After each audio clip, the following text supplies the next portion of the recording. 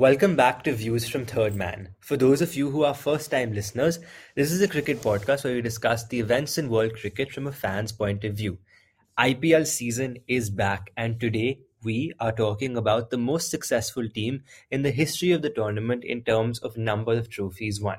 Five-time champions, we're talking about Rohit Sharma, we're talking about Mumbai today.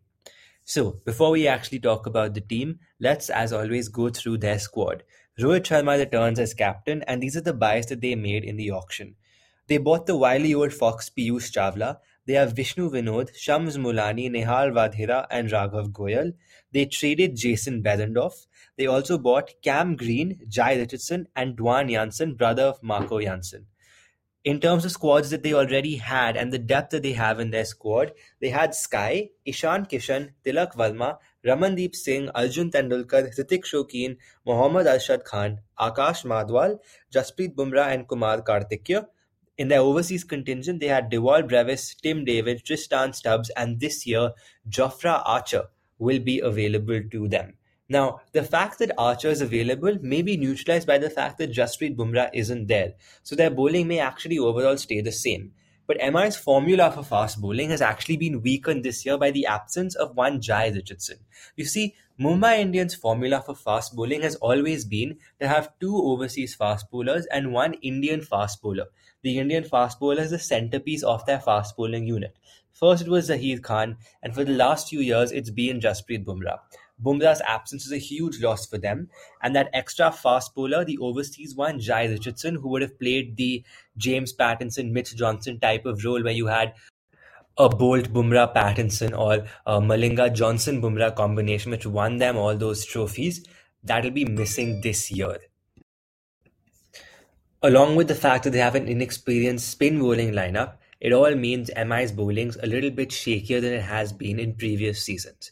But MI have one thing going for them this year, and it's actually a function of basic mathematics. It's a concept known as regression to the mean. Mumbai Indians have been the most successful team in the history of the IPL. Only CSK has qualified more times than them, and no team has won more trophies. They have a really good record at winning knockout games as well. That means when the pressure's on, they usually end up doing well. Regression to the mean is a concept that talks about how teams' performances eventually go back to their average, or the average has to be maintained. MI haven't qualified the last 2 years. They didn't have a good season in 2021, and 2022 was even worse for them. Surely at some point of time, the math will kick in and the little moments will start going their way. That's simply just how the theory works. MI are bound to do well at some point or the other, and maybe that's this year. One player who that really has to apply for in a big way is their captain, Rohit Sharma.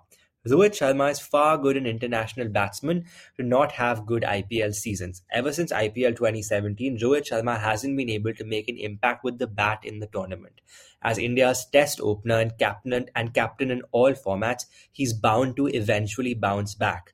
There's no sign to say Rohit has been out of form during the IPLs either. He just hasn't been able to convert those starts into big scores. Maybe it's the pressure of captaincy. Maybe it's the pressure of the 5 trophies and having to maintain Mumbai's record. But something has to click for Rohit Sharma in the IPL, especially this year, if MI are to do well. They've also changed their engine room. MI's engine room in 2019-2020 was Pandya, Pollard, Pandya. Krunal Pandya, Hardik Pandya, Kieron Pollard. Both Pandya brothers aren't with Mumbai anymore, and Kieron Pollard has moved on. He's retired. Their replacements, well, they have Tim David and Cam Green. It's interesting that both could be seen as replacements for Kieron Pollard, but I actually think they see it like this. They'd usually have an overseas opener. They play Quinton de Kock at the top of the order. They've replaced him with Ishan Kishan, and so Cameron Green becomes their Hardik Pandya equivalent player, and Tim David becomes their new sort of Kieron Pollard equivalent player. They have someone like a Ramandeep Singh or an Arjun Tendulkar to come in at number 7 to try playing that Krunal Pandya type of role.